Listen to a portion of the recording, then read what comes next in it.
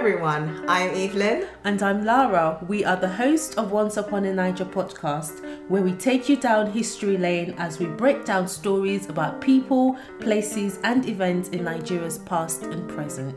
That's right, in every episode, we will take you on a journey of our own discoveries as we feed our curiosity and connect with our heritage. Join us to figure out how the chronicles of the past can help write tomorrow's tale. Hello everyone, hello Lara. Hello Evelyn. Why are you laughing? Because it's joyous to come and talk and be doing something productive and that has legacy that people can come back to and listen to. So yeah, I'm smiling. And also the times we're living in. Honestly, one must laugh. If you don't laugh, you're gonna cry. So what do you do? Yeah, there's political madness all over the globe. Yeah. So yeah, that's why I'm Although laughing. we talk about Nigeria, I feel like everywhere right now it's just Britain is dealing with its own. There's so much soap drama going on. It's just like we need to put a revolving door in number 10. Yeah. And just count how many prime ministers. Have you seen that? I've seen that meme. Yeah, it's ridiculous. Yeah, but it's been a lot going on in the political side of things. But how are you? We've been away from the podcast for a while now. Yeah. Yes, no, things have been good. I've been on holiday. I was living life in Italy, Europe. Check you out. Yeah, I was doing...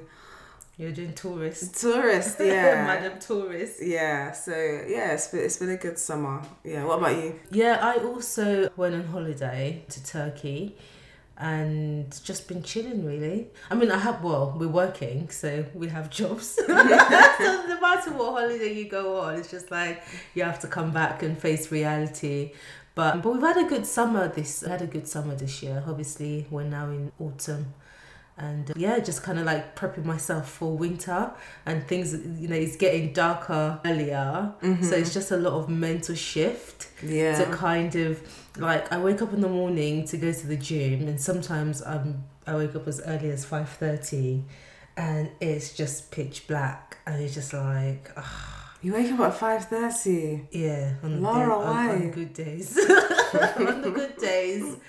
And you just have to question your life in those moments. Yeah. Like, do I really, do I really need to do this?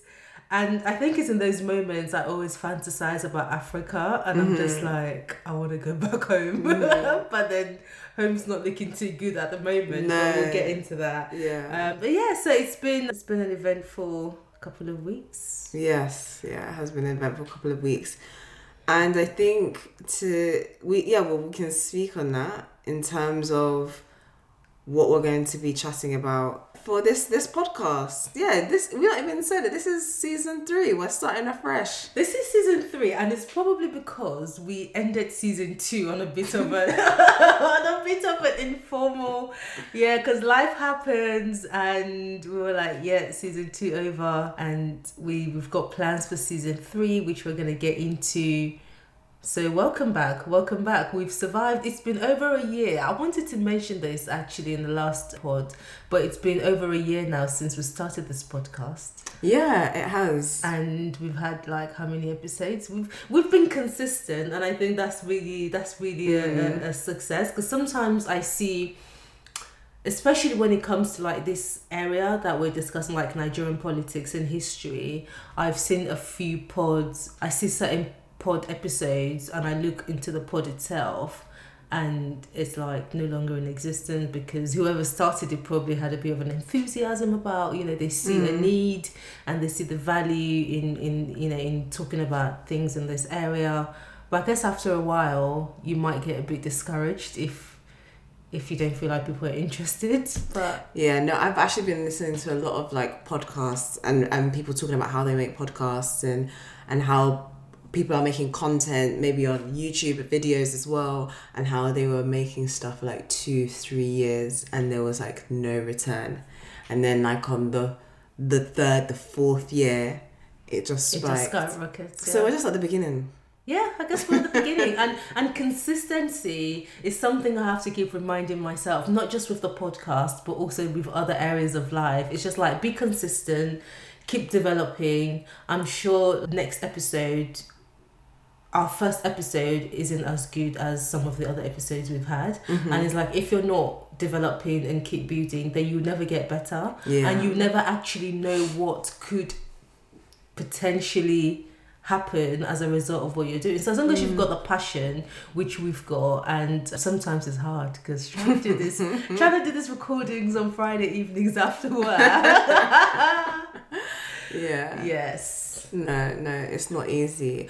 But I think we're going to be invigorated, especially with this season. So this season, we're going to be focusing on the elections in Nigeria. History is being made right now. Our podcast is about what's happened in the past, but like we can still acknowledge what's going on. And this, people will say that every election is the most important election of our generation. I don't know how much you can say that about like Nigeria, because Nigeria has been in a dire state for a while. But yeah, I guess it still applies here too. It's the most important election. When you said every election is the most important election, it reminded me of how every year in the UK is the hottest day of the year since 90. And I'm like, every single year is the hottest. It's like there's always one hottest day, one coldest day. But yeah, I digress. Yeah. No, it's a really, really important time in Nigeria's political history at the moment, actually, especially because of what's the landscape in the last 8 years and just Nigerians' attitude to governance at the moment, their expectations, even the emergence of new opposition in the parties. So the engagement right now is quite interesting to watch and to observe. Yeah, and impressive, especially I'm really impressed by the fact that a new political party has emerged, a new candidate that is refreshing, that's engaging like young people in a way that hasn't happened for a while. And I think it makes sense that it's happened, especially after, the 2020 NSAS protests and everything. So this season we're going to be talking about who those candidates are. We're going to be talking about their campaigns, what they're promising, what their background is, their history and their activity in Nigeria, the influence they've had or not had, and what's trending, like what are the headlines that we're seeing currently, and giving you sort of like our first response, our ideas. And I mean, listen, we are here in the UK, so we want to hear from you, especially listeners in Nigeria, about what's going on, about what's actually happening on the ground. But we hope that this season will be like informative, give you some insight into what's going on, like get you interested to read further and follow the election more closely, and for yourself. Yeah, really, this is just your entry point. Exactly. It's an entry point into... Exactly. And just to kind of go back to the ethos of our podcast and why we started this pod, it's not because we're experts in all things Nigerian politics and history. We're learning. For some of our listeners, we're a bit far ahead of you, and for some, we're not even there at all. But I think this is an opportunity to kind of get the conversation going and have more discussions. And especially for someone who's just at a loss at the moment, who don't really understand what's going on in the political landscape, I think this will form a really good foundation to kind of get you up to speed with who the candidates are, the profiles of these people, and also, just for you to go and do your own further research. And for those who, are all-knowing or know quite a lot, it'll also be a good opportunity for them to engage with us and let us know what they think, and, just challenge us as well, and also keep us updated on things and engage with us. So really exciting. So who is our first profile for this season? So our first profile for the season is actually somebody who is like had extensive experience. I say experience is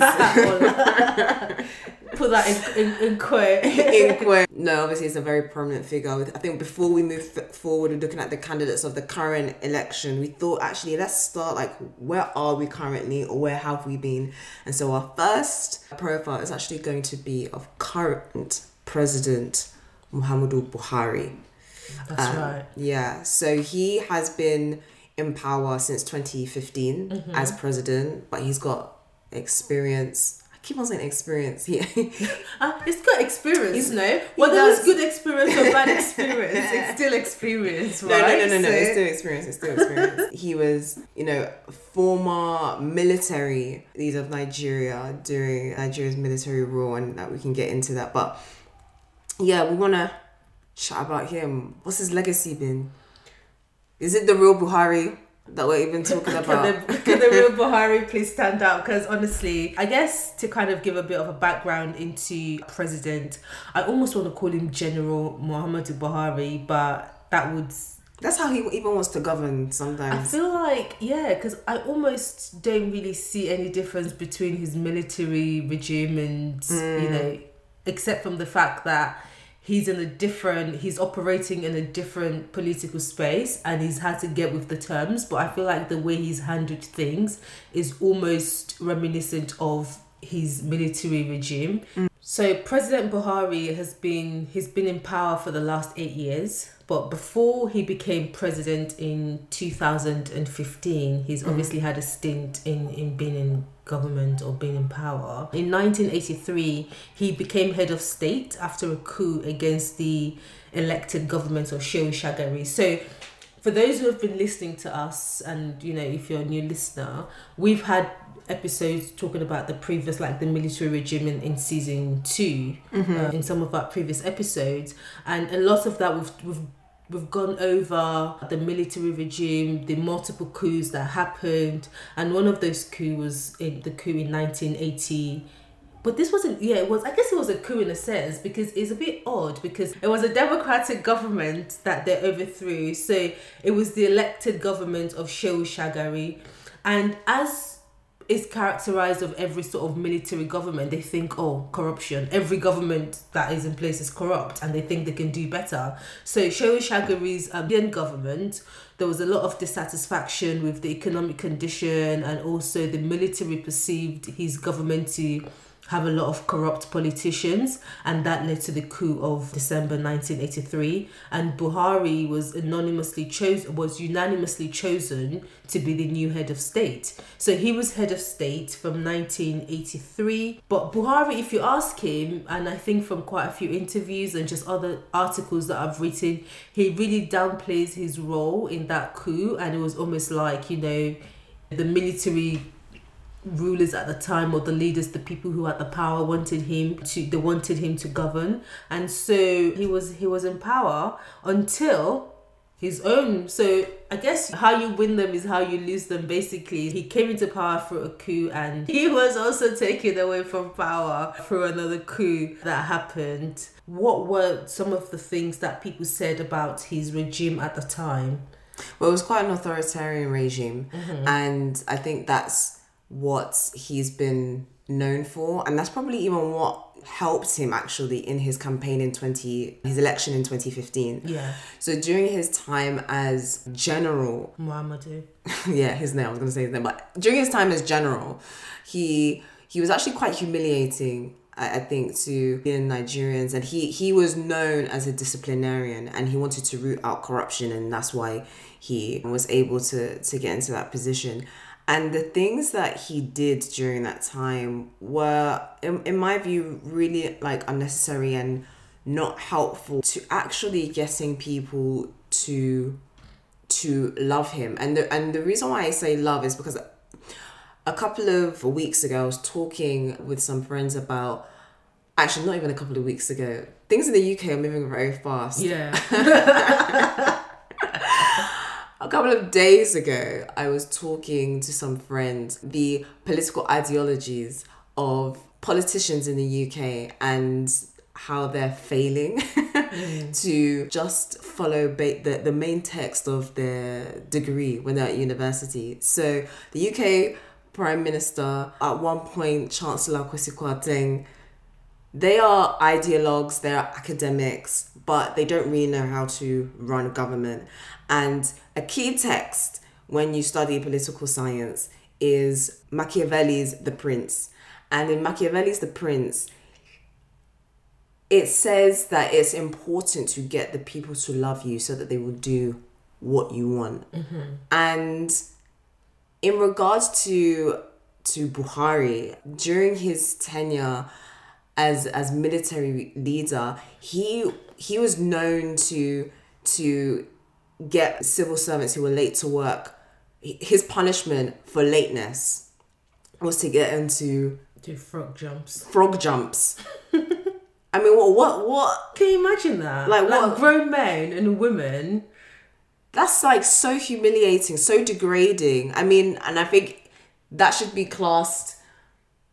I don't even know, but like stuff like that is unacceptable, and it doesn't do anything to court favor of the people that you need to run a country that is experiencing such instability. And in one hand, you think, okay, it's great that you've got this disciplinarian coming in who's thought to be able to bring order, but what's the point of discipline if it doesn't engender loyalty?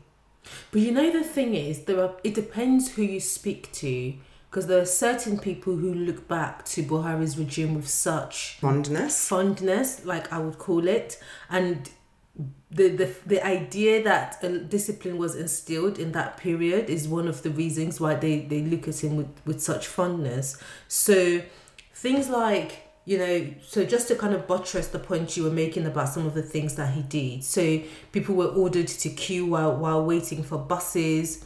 They were watched literally by soldiers who were, you know, who had whips and stuff if you don't fall in line. And I guess it achieved the discipline that it wanted, but at the same time, was that the best means for you to achieve the goal that he was looking to achieve? But when you consider, and I think like you mentioned, his ideology at the time and people's idea of him as a disciplinarian, as someone who is able to get people to fall in line, was one of the factors for his success in 2015. But just to kind of go over some of the other things that he did, apart from obviously him making people frog jump and queue for buses. So his regime, they had a curb on imports. So like he stopped importation of goods into Nigeria, or they curbed it, not total stop, but they curbed it.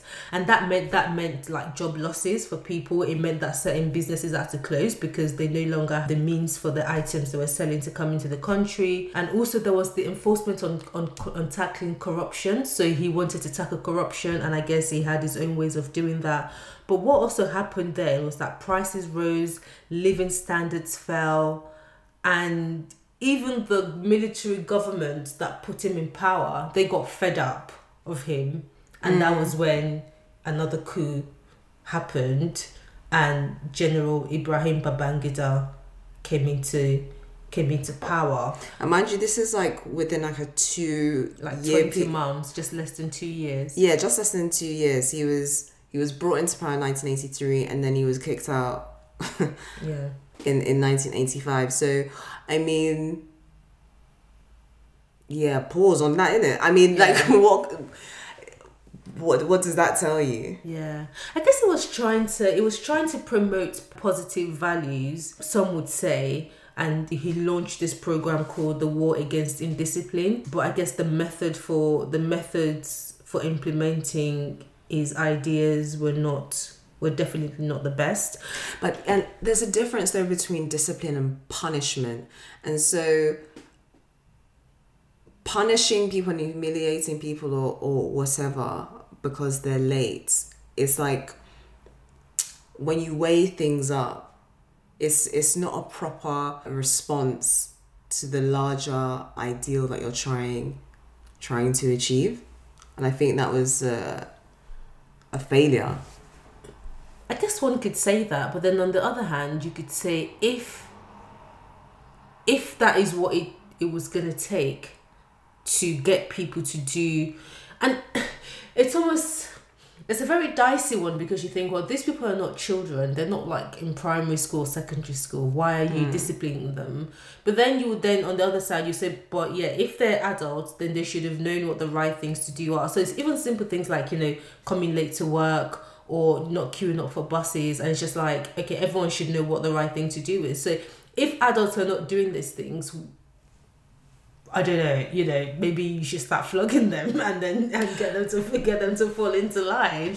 And then so that will be a deterrent for everyone else, Someone else might beg to differ. I know we're speaking about a very different time, I suppose, but I think if the punishment and the humiliation is not working, then you actually should maybe try the opposite. Try and do something like reward, but they didn't give him time to find out. He was out in 20 months. He had no. But I guess he had a very brief stint in power, and I guess that brief stint kind of stayed with him, and he felt, I must taste power again. It wasn't done.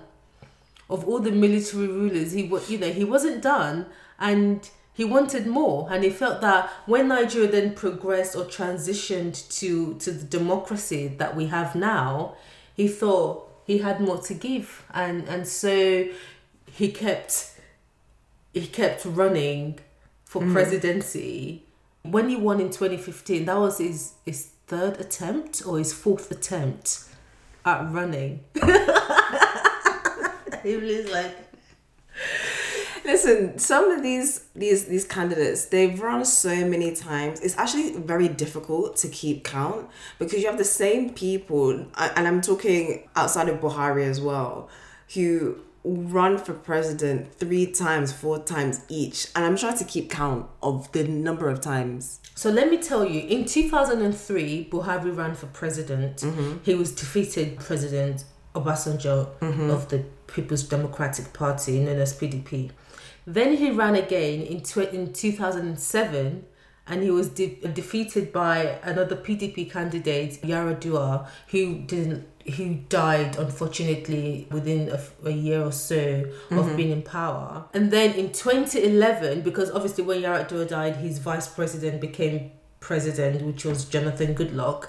And then in 2011 again, he ran again, but this time again, good luck, Jonathan. So that was 3 separate times. So this guy waited from 2003 all the way to 2015. And so in 2015, for the 4th time, he said, I'm going to try this. So when I was thinking about it, I thought, it takes a certain type of resilience, determination, and I guess strong will to go through that process 4 times, and I guess feeling like you've got something to offer, and without you as president, the country is not going to progress. So he must have really felt like he had value that he wanted to add to the country, because you just think, what's your motivation?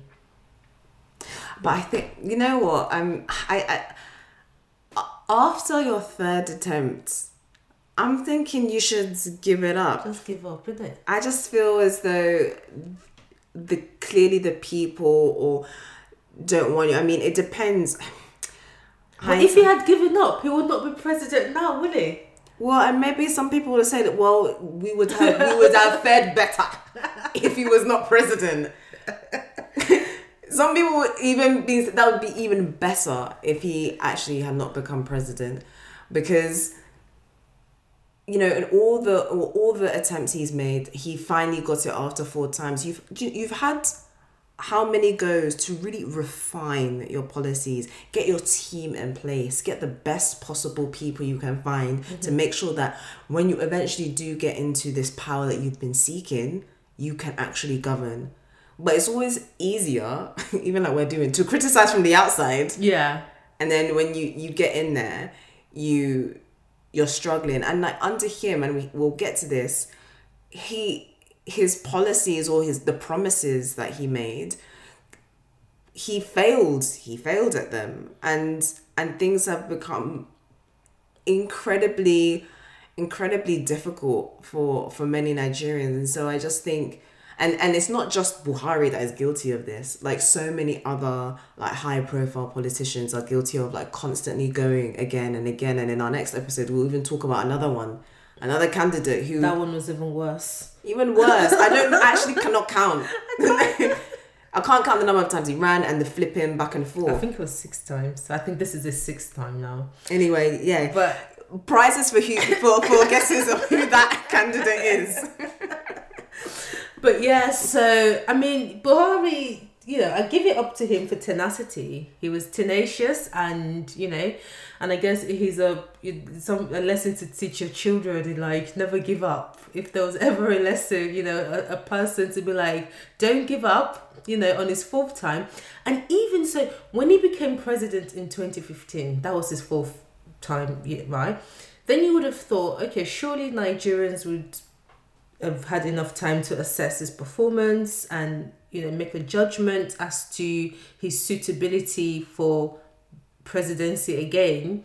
But guess what? In 2019, he was re-elected into power, and so he's had 8 years to get it right. And I guess that's what we're going to delve into now, to think, what has the last 8 years of President Buhari's government meant for Nigeria, good or bad, and then we can just look at his legacies and other things.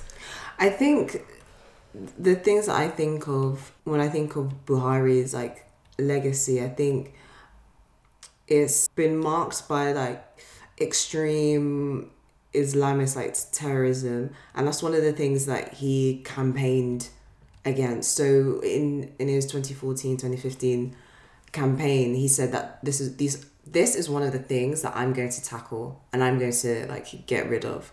I'm going to make sure that Nigeria is a secure country. Because in 2014, the world, around the world, we came to know that Chibok girls in northern Nigeria had been kidnapped by Boko Haram, and that was under President Goodluck Jonathan, and that was an indictment on his presidency. And Buhari is able to actually, I suppose, like galvanize and take advantage of that and say, can you see the mess that we're in? I'm going to come with my discipline.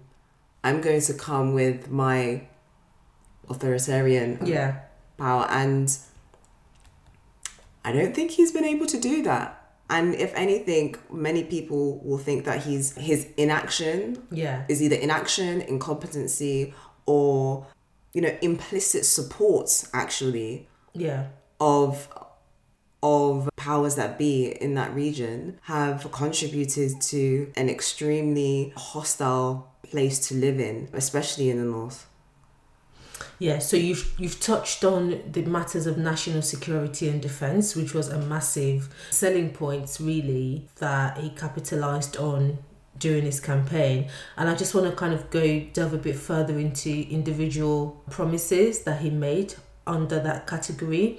So he said he was going to urgently address building mechanisms of law enforcement agents in terms of the quantity of and the quality of them. So in terms of having enough policemen, armed forces, all of these different agencies for law enforcement, which I guess would have helped in tackling Boko Haram and other criminal entities that were disrupting the security of Nigeria. He said he was going to establish a well-trained, adequately equipped and goals-driven serious crime squad to combat insurgencies, kidnapping, armed robbery, ethno-religious and communal clashes nationwide. So those were like one of the two main things really addressing national security. So that last one that I just read, to combat insurgencies, kidnapping, armed robbery, ethno-religious and communal clashes. I feel like the last 8 years in Nigeria has just been one kidnapping after the other, one herdsman attack after the other, even Boko Haram for a very long time. I feel like now I don't really hear much about them, and I don't know if that's because they've sort of they've metamorphosized into like a different thing. So now maybe the herdsmen attack everywhere, maybe that's who they are now. But none of these things that he promised to do, as far as I'm concerned, have been reflected in the current state of security in Nigeria.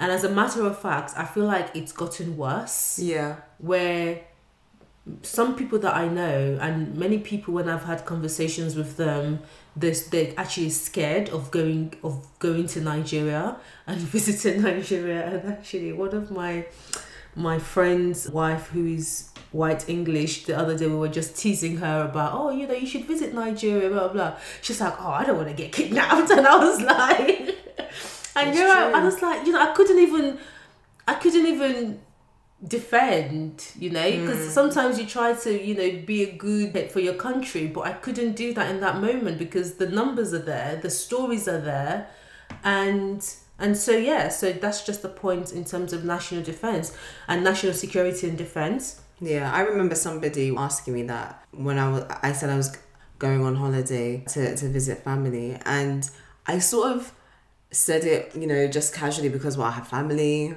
in Nigeria, so it was a normal thing. Like, I wasn't even thinking about security because insecurity has been so normalized. Mm-hmm. So then when somebody was shocked that I was traveling to Nigeria and the serious concern on their face, like, is it safe? I just thought, wow, this reputation of Nigeria is really like in the mud.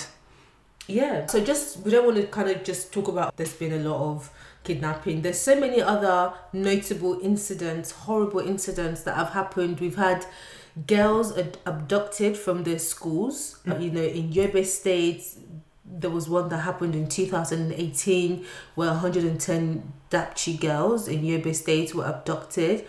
Then there was the 344 Kankara boys in Katsina State in December 2020. Then there was the 27 Kagara boys in Niger State and the 300 Changebe girls in Zamfara. So that's just like the abduction of students and young children from their schools, from their local communities. And then you've had like uncountable numbers of herdsmen attack, where they're attacking people on their farms, they've attacked churches, they've attacked other religious institutions, even mosques as well, but I know the ones of like farmlands where, they call the Fulani herdsmen, or I think there's another name for them now. Yeah, the Fulani herdsmen or bandits. And it got to a point where Buhari would say, unknown gunmen or unknown bandits. And it's just like, that's a lie. That's a lie, exactly. And people have felt that because Buhari himself is a Fulani man, I believe, they felt that he's been very partial to the attacks by the Fulani herdsmen and just the attacks generally from people who identify with the same ethnic tribe as him. So I'm just going to do a breakdown of the other areas. He made promises in areas of politics and governance. He made promises in terms of agriculture, what he was going to do. He made promises about infrastructure, on the oil and gas industry, on healthcare, which we can also go on about, on youth sports and culture, and on the society and human capital development, on education.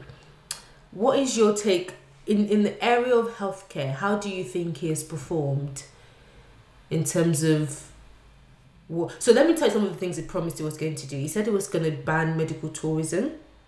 Okay, so he failed on that. It was going to increase the number of physicians from 19 per 1,000 population to 50 per 1,000 people. So in just those two areas, because sometimes it's easy to just kind of like talk negative without really, but if we start taking it one by one and we start to dissect what he's promised in this specific areas, how would you score him? Well, on the medical treatments abroad, I don't know, A, B, C, D, F? What? On like in terms of his, if we're scoring him, yeah, I would say he's failed. I mean, how can the top dog himself be taking lots of trips abroad, particularly to the UK, to get medical treatment? That's like an indictment on his own medical system that he is like responsible for. If he can't trust, and that's what it seemed like to me. If you're flying abroad to get medical treatment, what you're telling me is that you don't trust the medical expertise in your own country. And even that, it's a mystery as to why he even went abroad to get medical treatment. But I think, on that, I think it was done poorly. And I guess also because, the initial visits that he had abroad, again, for quite a long time, it wasn't quite clear what he was abroad for. Then eventually it transpired that he had gone for, he had ear and nose infection. That's what and they it's tell like, us, well, that's what they told us. And it's like, are you telling me that there was no medical facility in Nigeria, not even in Aso Rock, right, where you would think they would have the best of everything? Not even in Aso Rock did you have the facility to treat and to take care of your ailment that you had. And so he didn't lead by example in that sense. And also it was just a secrecy surrounding it, and I think the lack of transparency, because why should we, if you're spending public money on your healthcare, which he was, the public deserves an explanation. If you're going to be away from the country for even for 2 weeks, 3 weeks, 4 weeks, not to speak of months, right? I think it would have been proper and expected and good governance for you to actually inform your citizens about as to your whereabouts and what and why of your visit. And for me, that alone is enough not to have somebody re-elected. A president that can disappear for extended periods of time and not speak to the people, what it tells me is that you have contempt actually for your citizens, because they are the ones that voted you in, and then not even to speak to them and tell them, hey, you know what, I'm all right, I'm just, trying to get treatment. Yeah. Like, what is that? That's unacceptable. And then I guess we can also touch on like the idea of having enough physicians for the population. So when you think at the moment, there's a popular term of, well, there's the brain drain that we often speak about, but there's also now a current parlance which is called japa, and it means to like leave, or I don't know, escape. That's right. So a lot of Nigerians are currently escaping Nigeria, unfortunately, and part of that population, and given the idea that other countries are in need of healthcare professionals and other and professionals in other areas, Nigerians are really taking advantage of these opportunities abroad. And what that has meant is that whereas before you came into government there was probably the 19 per 1,000, I'm quite curious to know what the number is now. It'll probably be like 10 per 1,000. So not only has he not achieved what he aimed to do, there is an actual reduction in the amount of healthcare professionals available to treat Nigerians. And that's why in the news recently, or in the last 8 years, there's been a lot of like medical negligence cases coming up where people are dying in hospitals. It's clear that there's medical negligence in those issues. There's a lack of regulations for these medical institutions. And so I would say that, like yourself, he has really failed in healthcare if we were to mark him on that. I think another area that obviously is a massive area to consider is like his management of the economy and the I don't even know, the demise of the Naira. When he was campaigning in 2015, I think he made a promise that I'm going to make the Naira equal to the dollar. Yeah. Which was once was the case. And I think before his election, it was, I think, $1 to 200 and something. 200 plus Naira. And it has skyrocketed. I think during his first tenure, it's like 400 plus Naira, which is just, it boggles the mind. I mean, people are already like living very, very difficult lives when it was at the 200 plus mark. And so that's a serious mismanagement. That's the kind of scandal that is going on in the UK when the pound is just spiking, I wish, when it is dropping to parity with the dollar, and people are outraged and shocked. Somebody has made your currency devalue Honestly.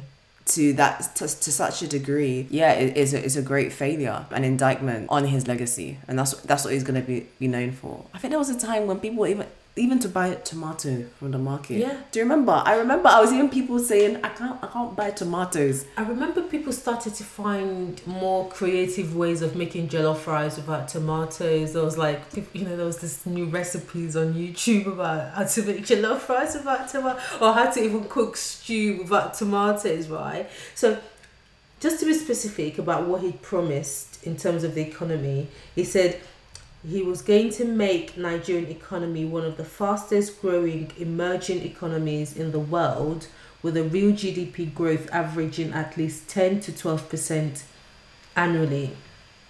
Now, under President Jonathan, Nigeria's economy was generally kind of known to be one of the largest and fastest growing in Africa, although his regime also was plagued by a lot of different things. It wasn't perfect, but at least in terms of economy growth, it was perceived to be the fastest growing. And then Buhari pledged to kind of come and establish a market-based economy. He said he was going to run with a clear, sort of definite regulatory framework and effective enforcement mechanism. And I remember in 2015 or thereabout, maybe 2015, 2016, they brought about this program of buy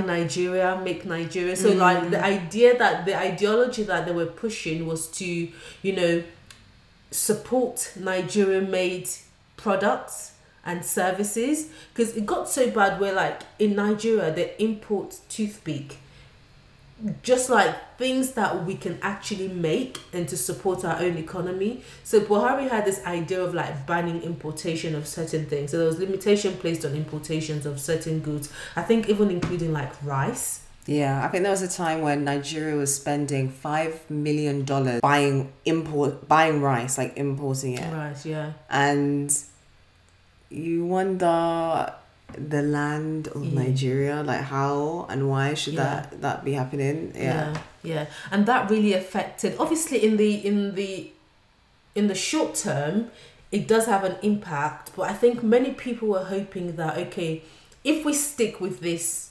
idea over time, things will kind of even itself out. And because sometimes for you to get the change you want, you have to suffer the discomfort and whatever in that moment. But anyway, so this has greatly impacted. People felt that he didn't really, the implementation of that whole importation and stuff was not really done properly, or it wasn't staggered as it should have been.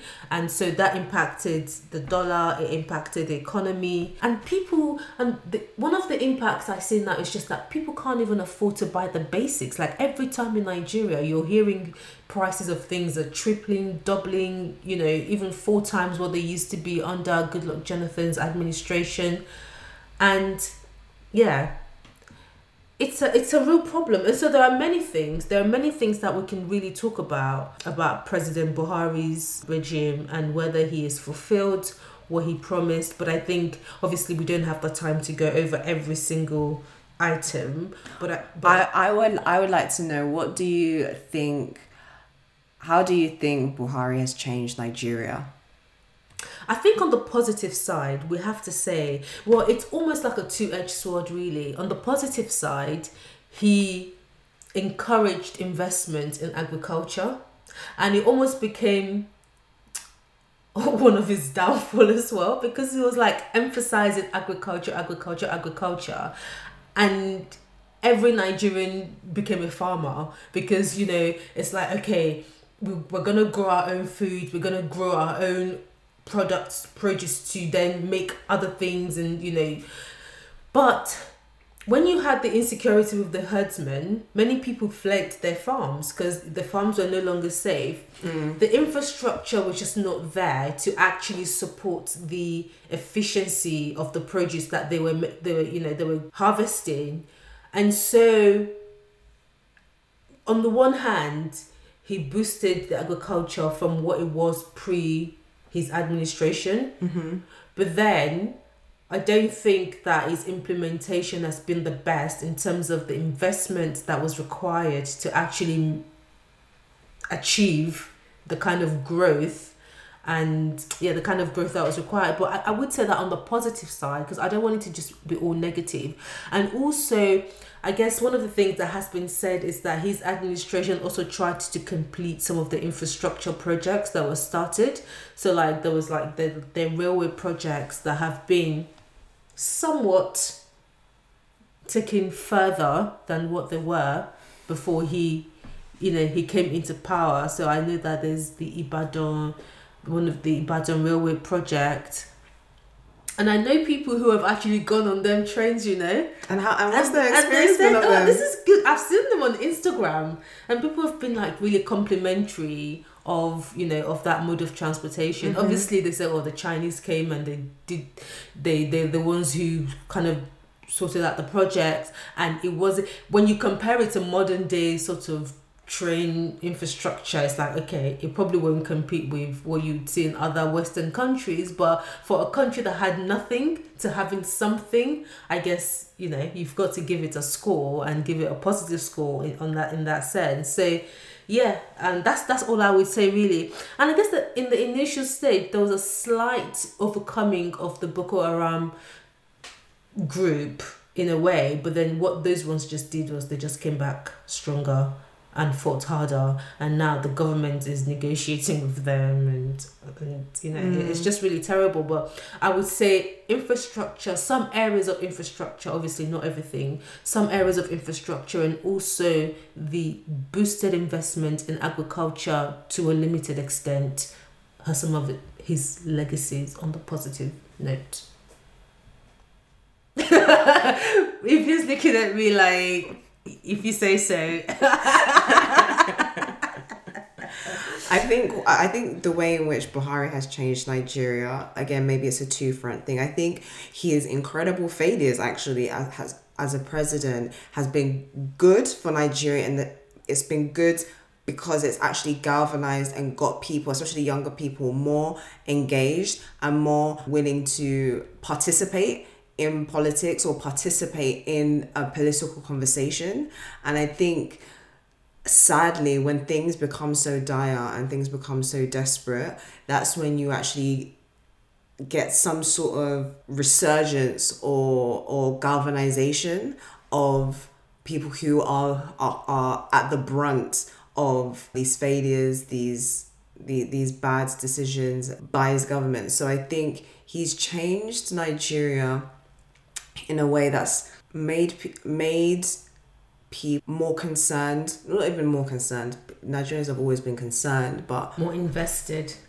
Yeah, more invested and more willing to take on risk, like personal risk, to create a country, to create a political system that actually works for them. And I think especially after 2020's pandemic and the NSAS movement, I think it was definitely a precursor to the sort of support that Peter Obi, one of the candidates for the campaign, the success around that and the higher numbers of younger people actually registering to vote in 2023. So it's sort of, shall we say, a Pyrrhic victory in that you might wonder, was it worth all that heartache and disaster from his government to get to this point?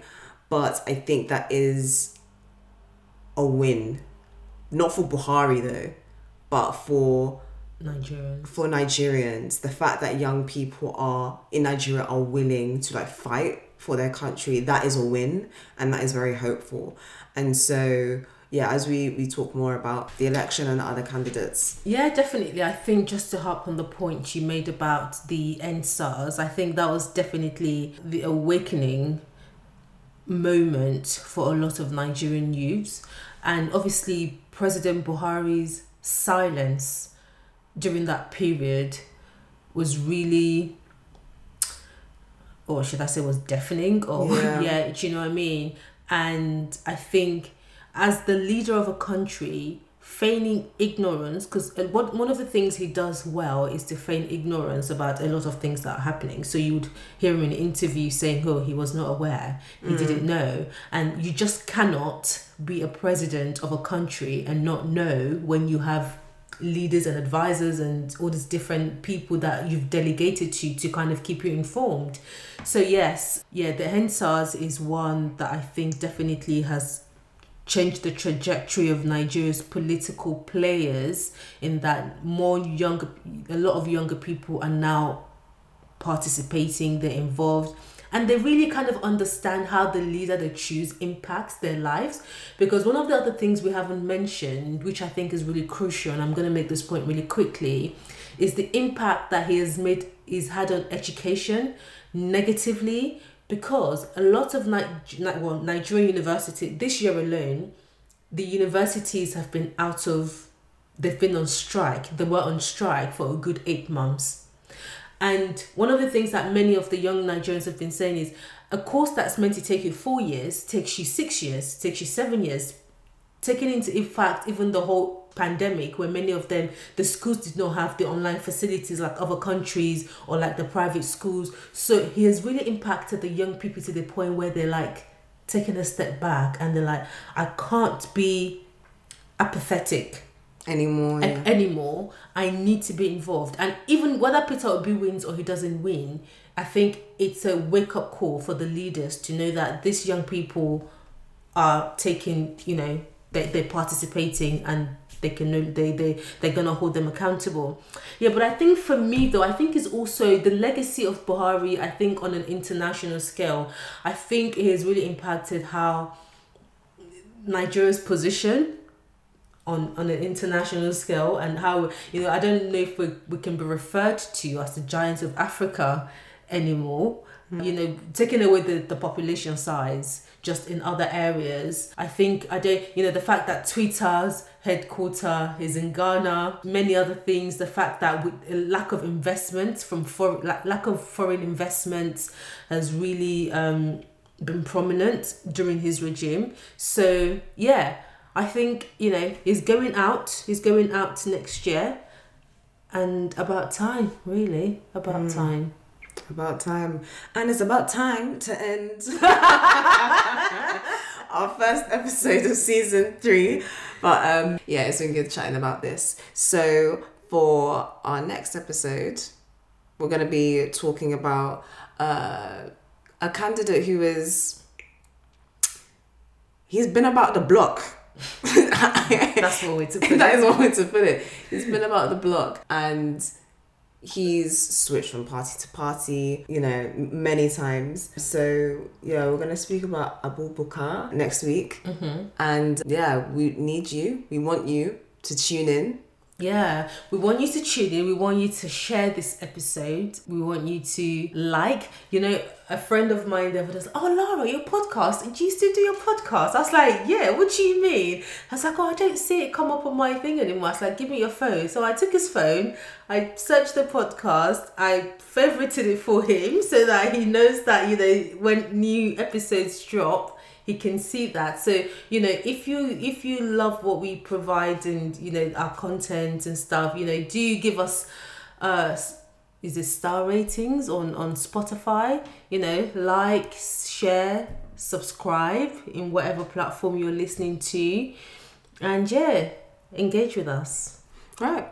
So thanks for listening to this episode, and we'll see you or you'll listen to us in the next one. Ciao. So guys, thank you for listening to this episode. We hope you enjoyed it and learnt a thing or two. Yep, you can find our episodes on Spotify, YouTube, Apple, or wherever you listen to your podcasts. If you want to keep up with us in between episodes, you can follow us on Instagram at Once Upon a Niger. You can also find links to some further reading and information about the episode's topic in the show notes.